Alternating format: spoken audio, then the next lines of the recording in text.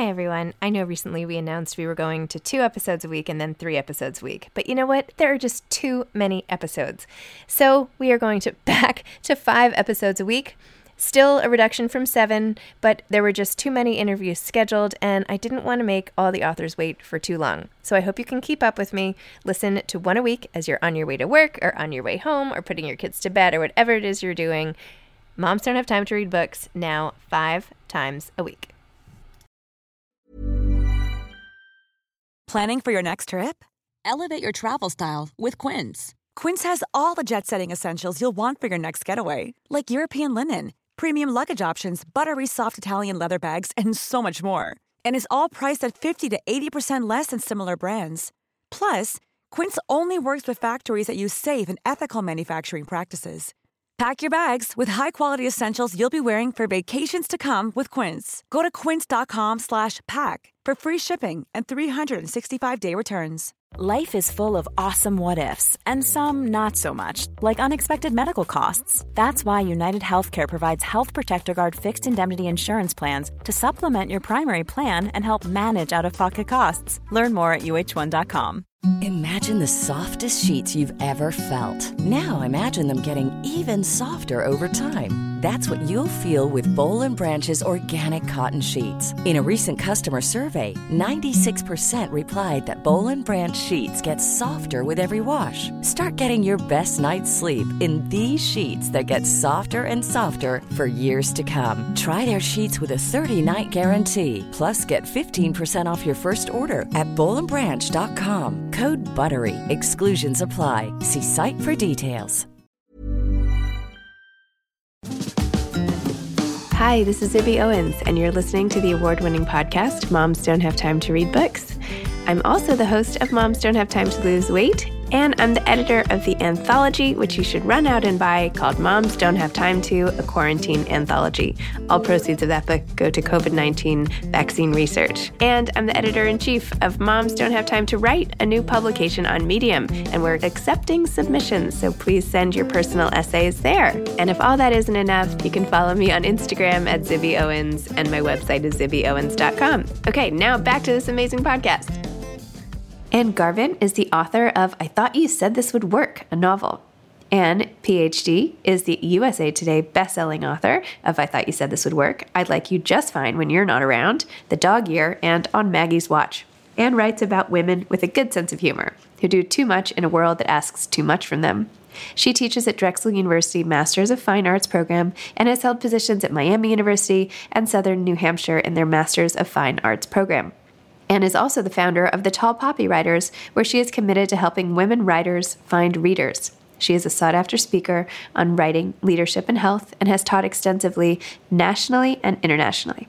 Welcome, Anne. Thanks so much for coming on Moms Don't Have Time to Read Books. You're, I think, one of the first people who's come on Moms Don't Have Time to Lose Weight first. Could that be? I don't know. I think you might be right. Yeah. Thank you so much for having me. It's such a thrill to be on your show. Oh my gosh. Well, you're so amazing. And I loved this book. Tell listeners, please, what your book is about and what inspired you to write it. So my book's about old friends who had a conflict where they didn't know, one of them didn't know what the conflict was and the other one had a misunderstanding about it. And they were best of friends, like the kind of friends that were sisters in college, that kind of friend where, you tell them everything, they make your whole life work. And then on graduation, there's a miscommunication and it's so bad that they lose each other. And also this was like in the 90s. I mean, it was written because they're more, maybe our age or a little bit younger. And so they didn't have that ability to just text or call or find people. And they were young. And so there was such a feeling of like, oh my God, what happened, and shame, and not really understanding how hard it is to make another friend later in life, that feels so much like that college friend. So over the years, the protagonist, Samantha, just understands what she lost and then is so deeply sorry and doesn't know what she did. And then Holly, the woman that she fought with, she has really taken it to heart. And she's not about to, make friends with this woman anymore. But their best friend is in the hospital. She has cancer. And she's asking them to do a big deal for her. She needs her Great Pyrenees dog that lives at her ex-husband's house, and she wants that dog so she can get through chemotherapy again. This is a remission situation. And so she's like, you guys are the only people that I can ask to do this. This dog can't be flown. You've got to drive with him. And, you need each other to do this. And they can't say no, and they don't want to do it. And so midway, like they're both on their way out to California to pick up this dog, and they pick up a D-list celebrity who just sort of attaches herself to this twosome. And she is like a fairy minx who is constantly sort of causing trouble and making a sort of a angry situation funny. And what's interesting about her is that I didn't know she was even planned. She just showed up in the book. Wow. Yeah. And she was obviously like the most fun to write, right? Because she's like, when you're a D-list California celebrity, anything can come out of your mouth. And it was so much fun. Like, it's so fun. And they're both irritated, but they both kind of are glad she's there because nobody wants to read a book of some two people fighting all the way. So like, it was a really fun write. And I wrote it because, I was having dinner with two friends who are sort of friends, but mostly I'm the one that is the glue that brings those two together. And I had this flash where I thought, oh my God, it would be funny to put these two in a tiny car and make them drive cross country. And that was the inspiration for it. It was just that. Yeah. Even though neither one of them are really in the book, like I asked my friend, I said, do you even see yourself in the book? And she was like, no, neither one of those people are me. I'm like, I know, but people think that you pull so much from your life, and you do, but no one was harmed in the writing of this book. No friendships were harmed. Well, let's go back to Katie's relationship with her dog, because I thought the way you wrote that was really beautiful. And even the way that, so her husband basically gets the dog because of his ability to be litigious and sort of an unending reserve of cash, and gets remarried to this woman, Mindy, who then becomes allergic to the dog. And so then after all this fighting, when basically Katie has to give up just because of her resources, she loses the dog and then goes into such a state of grief over losing it that she doesn't know what to do. And the fact that you said that the dog was the one who was able to be like a cancer sniffing dog before that was a thing. So tell me about that. So this dog is, I think dog lovers and cat lovers, it's really no different. Like whatever animal really speaks to you, I think. But for me, I always have a dog on my lap, so I always go to dogs. But you know how they are so unbelievably loving. And I think that, like my dog, if I cry or laugh, like my dog knows it, like he knows what's going on. And her ex-husband takes the dog. And then because she's allergic, his new, younger wife, he dumps the dog at a pound. So like, he's one of those men that blame the wife for the divorce, even though they did the thing that, they divorced them. And that's the ultimate not okayness as far as they're concerned. And so he's mad and he dumps the dog at the pound. And so those two friends have to go there to get that dog. I can't believe the guy would do that. I mean, that is like the lowest of the low. Like, you have to be a really bad person, I feel like, to abandon the dog that has a loving potential owner out there. Right? I mean, that's like, or that's just someone who's so been hurt or so vindictive that they have to deprive someone else of joy. Yeah, right? So childlike, right? So childlike, so ugly that they would take the thing that your once beloved loves, right? Yeah. And then, and I just, I think that that's how we feel about our animals, certainly even more so about our children. And so when you tap into that emotion of losing something that is so close to you, especially when you need it to kind of really heal and stay alive, then I think you've tapped into something that most people can relate to. And so, for me, I know that if something happened to my dog or someone took my dog, I would require some heroics to get her back. Yeah. My dog is literally under my desk right now. So right. Yeah, exactly. But I think it's interesting you said it was so childlike of the ex-husband, Tom, because I feel like Samantha is a little bit almost, and I don't want to judge anybody because whatever, but maybe this is just her true self, but she also felt a little bit territorial over Katie, right? And in terms of Holly. And I was struck in how much, and maybe you did this just to sort of emphasize like their relationship, that even on her way into the hospital and dealing with that drama, when she was the main point person before, her feelings of sort of being usurped as the main caregiver trumped everything else, right? That she was like, oh no, I wasn't called first. And obviously, people have those little pings of things, but I do feel like it was like very, what's the word? It almost a little exaggerated in her response to that.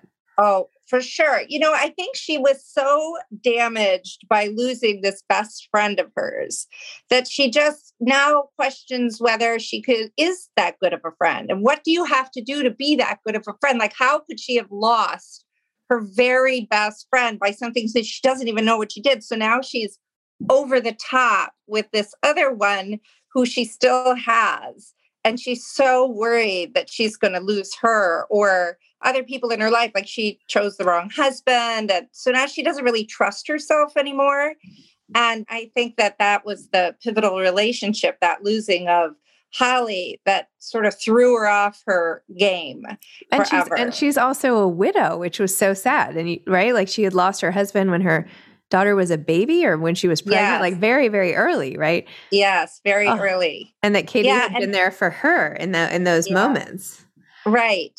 So, it's that kind of complicated history that we all get as we get a certain age, right? Like you sort of approach, and I don't know if this is your experience, but I remember, getting married was the most sort of romantic notion without understanding what the job was. Like I always say that you pick your partner having no idea what the job is going to be. Like, it's sort of like you put an advertisement out and you think, oh, I really like it when they make me laugh and have a nice smile and I want to be able to have sex with them.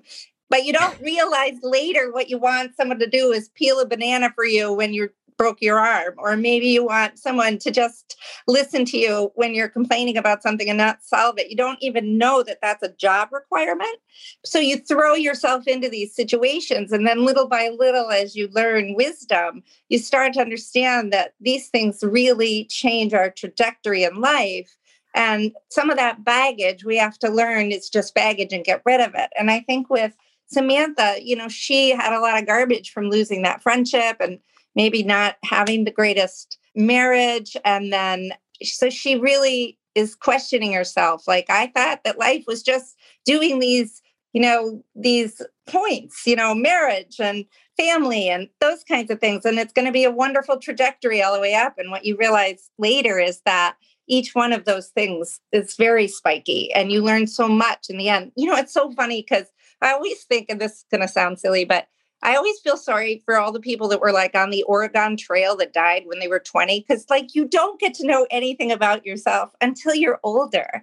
And then all of this, experience and hardship and wisdom sort of comes to fruition. And I think that sometimes, it takes till you're 50 before you sort of go, oh my gosh, like I'm a fully realized person now, not just sort of a pretty cardboard cutout. And I kind of like writing about these really complicated things that make us human that are like you and I, or like, not very, not somebody that, with like one of the things that Katie Moretti tells me is she goes, it's really easy to make, and this is not true. I know this isn't true. She goes, but whenever my thriller gets boring, I kill somebody. She's like, but when you write a book, you can't kill anybody. You have to keep making it interesting. And the way that I like to make it interesting is take normal problems and put them in a little bit of a pressure cooker and then sort of show people like, isn't that sad? Isn't that funny? Isn't that sad? Isn't that funny?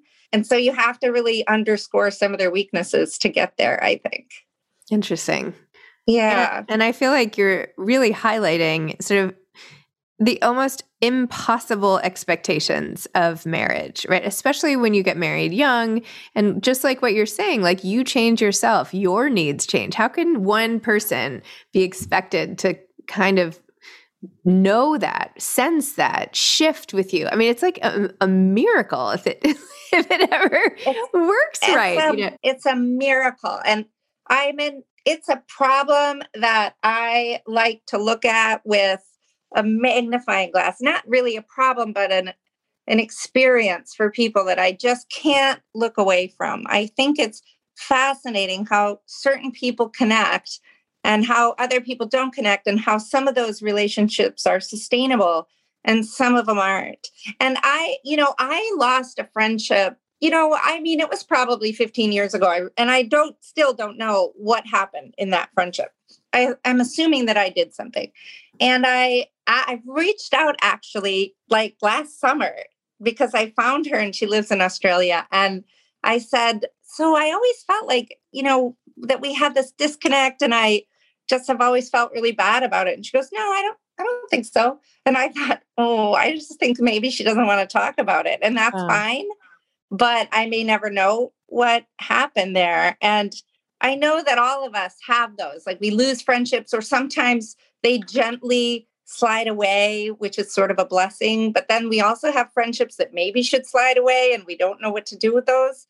So, marriage is one of those things that we can put a stake in it and go, this is why relationships are hard. But friendships are a little bit stickier because we don't have the license and a way to break up. It's so true. And the impact of breaking up with a friend can be just as life-shattering. I recently interviewed Kelly Williams Brown, who wrote something called Crafting for the Insane, something. It was really good. Sorry, I can't remember the name. That. Right. Anyway, it's a really great memoir. But in our interview, she was talking about how she had lost two friends, right? The friends who had stood by her and abandoned her. And she didn't go into details, but she did say that when she eventually got kind of diagnosed for the pain, they called it traumatic loss of chosen family, traumatic grief, right? So there was actually there was a DSM category or something for it in psychology. Right. Because it's such a thing, right? And it's so traumatic and makes such a difference that people say, oh, it's just a friendship. Well, no, it's it's everything. It can be everything. Mom deserves the best, and there's no better place to shop for Mother's Day than Whole Foods Market. They're your destination for unbeatable savings, from premium gifts to show-stopping flowers and irresistible desserts. Start by saving 33% with Prime on all body care and candles. Then get a 15-stem bunch of tulips for just $9.99 each with Prime. Round out Mom's menu with festive rosé, irresistible berry chantilly cake, and more special treats. Come celebrate Mother's Day at Whole Foods Market. Hiring for your small business? If you're not looking for professionals on LinkedIn, you're looking in the wrong place. That's like looking for your car keys in a fish tank. LinkedIn helps you hire professionals you can't find anywhere else, even those who aren't actively searching for a new job but might be open to the perfect role. In a given month, over 70% of LinkedIn users don't even visit other leading job sites. So start looking in the right place. With LinkedIn, you can hire professionals like a professional. Post your free job on linkedin.com/people today. Many of us have those stubborn pounds that seem impossible to lose, no matter how good we eat or how hard we work out. My solution is PlushCare. PlushCare is a leading telehealth provider with doctors who are there for you day and night to partner with you in your weight loss journey. They can prescribe FDA-approved weight loss medications like Wegovy and Zepbound for those who qualify. Plus, they accept most insurance plans. To get started, visit plushcare.com/weightloss. That's plushcare.com/weightloss. That is fascinating. And it deserves it. Don't you think it deserves that? Yes, 100%. Yeah, and I think that's why, women often both get sort of lifted, but also disparaged for writing so much friendship fiction and things like that. But my God, what is there in the world if not friendship and family? And so if we're not going to really take a good long look at that, then what is there? It's certainly not our jobs. It's these relationships that we build every day. And also, this is true when we're young, but even more true as we get older. We are weirdos. People are weirdos. And I like a good weirdo. Like, I love a good weirdo because they are the most interesting people. So my characters can be a little bit weirdos, I know that. Like, people are always like, how did you even, what is that? And I think, spend a little time with people and everybody will tell you all their weirdness. That's really I funny. love that. Yeah. I just think the weirdoness makes them the more loving or more able to love. Like, their mess makes them more lovable. Love that. Wait, so Anne, tell me about starting Tall Poppy Writers and that whole thing and running. Like, just tell me all about that, please. Yeah. I'll tell you, back when my first book came out in 2010, and I didn't have any author friends, and I wasn't in the business, and it was kind of a fluke. And I sat in my chair, and I was on the day of my divorce, and I had pneumonia, a divorce, and my book came out. And I thought, oh my God. And it was really kind of 2010 was really before, self-published people really knew how to do social media and sell books, but, the traditionally published people really were behind the 8 ball on that. And so I thought, oh my God, I am never going to get any readers. Like, my career is going to go right into because there's no possible way for me to do this. And I thought, well, I don't like that, because it made me think, well, this is probably why so many women writers write 1 or 2 books and then they're done. And I thought, this is how women get silenced. Like, it became sort of a feminist issue for me because, men get a lot of the accolades and they get a lot of the awards. And for a while there, back in 2010, New York Times was not really putting men and women on the list at the same time. And there were things that were definitely inequities. And I thought, like, that doesn't go for me. Like, that makes me unhappy. And so I thought, well, I'm going to do what bands do, which is, have an opening band for the smaller author, in the same way. And then I remember that commercial way back 1,000 years ago, I'll tell 2 friends and you tell 2 friends, and so on and so on. Well, that was really the roots or the underpinnings of social media. And so I thought, if we all just get together, we'll just help each other on our launches. And instead of just one person talking about it, we'll have multiple people talking about it. But I had no idea, what I started then, because it really struck a nerve with everyone. And it's been, I also didn't know, I've been a professor for years. And so when you're a professor, you tell your students you do this or you fail. Well, as a collaborator, that's not my role in the Tall Poppies. And so, making a structure work with a lot of really independent, strong women thinkers is both exciting, but also takes a feat of organization. And, I'm a lovely person, but organization is not my forte. So, I realized that I had to bring in a lot of other people that had better skills than I. And so we started to build that Poppies based on, their skills, like marketing skills and, art skills and organizational skills. And that's what we've come to. And it's been a really great thing. But I never had any idea how big it was going to get. And then so how big is it? Like, how many writers are there? Like, how do you get involved? How do you become a Tall Poppy writer? Like, what are the requirements? Right. Well, we have fluctuated from 50 writers and we've gone all the way down to 25, like when the pandemic kind of hit us hard. And so now we're back up to I think we're at like 36 or something now. And we worked really hard to diversify our authors because for a while we were the tall white poppies and it was very uncomfortable for me. And so we've worked really hard to bring in lots of diversity recently. And so that's part of it. If you want to be a tall poppy, we do have an application on our website, but also it's best to probably reach out to a poppy and just feel them out and say, how would I be a poppy? Like, what does it take? And I think what I would tell people most is that what it takes is generosity. You have to really anybody who wants to be a poppy because they think, oh, that's the way to get their book into the world. That's really not the greatest way to approach us. The best way to approach us is, here's what I can bring. I love the idea of helping other people because I don't like to talk about myself that much, which is really where it started for me. Like I'm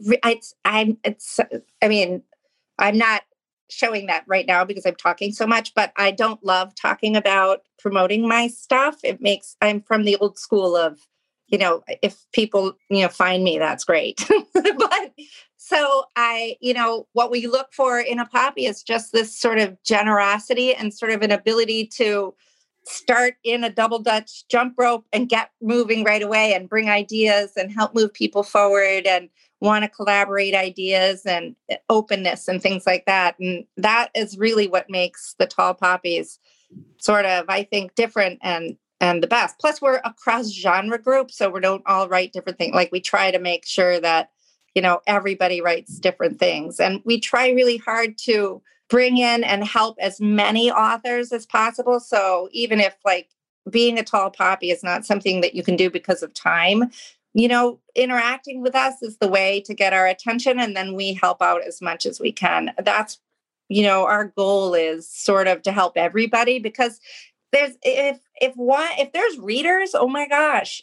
that's great. We're not competing for those readers. Like, I only compete for readers like 3 days around when my book comes out, and then it's just everybody trying to find a really good book to read. And maybe they don't want to read a road trip book where there's a dog in it. Maybe they're more interested in reading a thriller. Well, we have those too. And so, we just think that, getting these books in front of readers like you do every day, all over the place, is like the most wonderful thing that you can do for writers, and keeping reading alive and keeping reading in front of people and keeping stories in front of people. Like, how they say that they've said that people's attention span is so shortened. And I don't actually think that's true. I think what people want is a good story. And when they find a good story, they will spend the day reading that story, or 2 days or 3 days. That's certainly my case. And we just want to make sure that it's not just the biggest name people that get known. It's some of the smaller name people that don't have, say, the publicity funds or don't have the largest publishers. We want to make sure that there's more of a egalitarian kind of way of approaching book promotion. I love that. So that's why I started it. Yeah. That's great. That's amazing. Yeah. I just well, love it. Didn't you start, like, when did you start doing yours? 2018, March of 2018. Okay. So we have been limping along much longer than you. But, when you sort of came on to my landscape, when I started to realize who you were, I thought, oh my God, this is exactly what we need. This is exactly the kind of thing, because what you do is just that very thing. You elevate these readers and writers so that they can find each other. And it's so important. That's what we need. Trying. Yeah. So, Anne, I know we're almost out of time, but I want to know what you're working on now. Like, are you working on a new novel? What's the plan? And then advice for aspiring authors. Oh, okay. So yes, I'm working on a new book. I just got my second round of edits back. It's the hardest book I've ever written. It's set in New York, though. Oh, nice. And it's about 3 women of 3 different generations who bond on an airplane.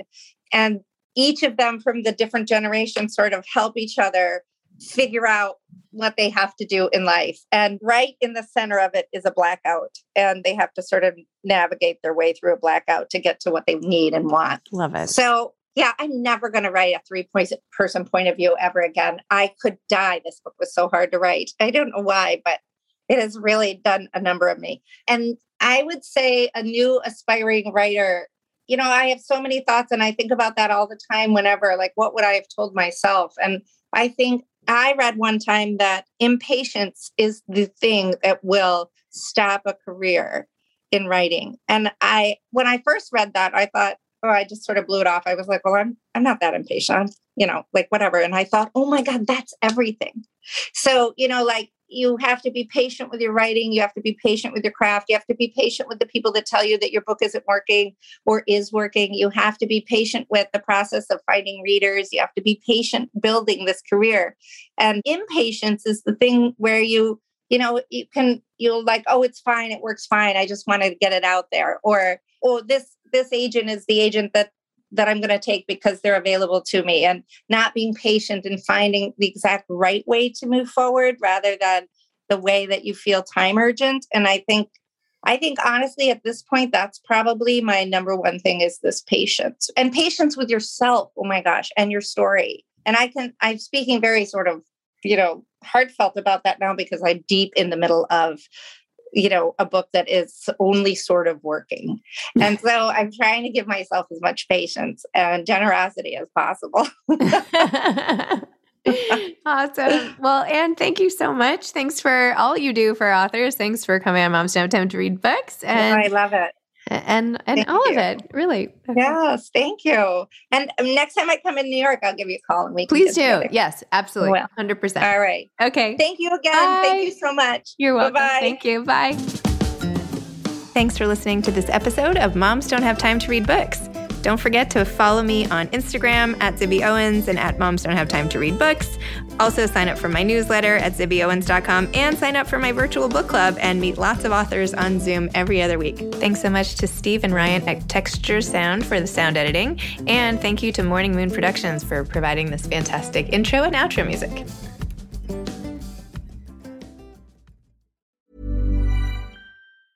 Mom deserves the best, and there's no better place to shop for Mother's Day than Whole Foods Market. They're your destination for unbeatable savings, from premium gifts to show-stopping flowers and irresistible desserts. Start by saving 33% with Prime on all body care and candles. Then get a 15-stem bunch of tulips for just $9.99 each with Prime. Round out Mom's menu with festive rosé, irresistible berry chantilly cake, and more special treats. Come celebrate Mother's Day at Whole Foods Market. Even when we're on a budget, we still deserve nice things.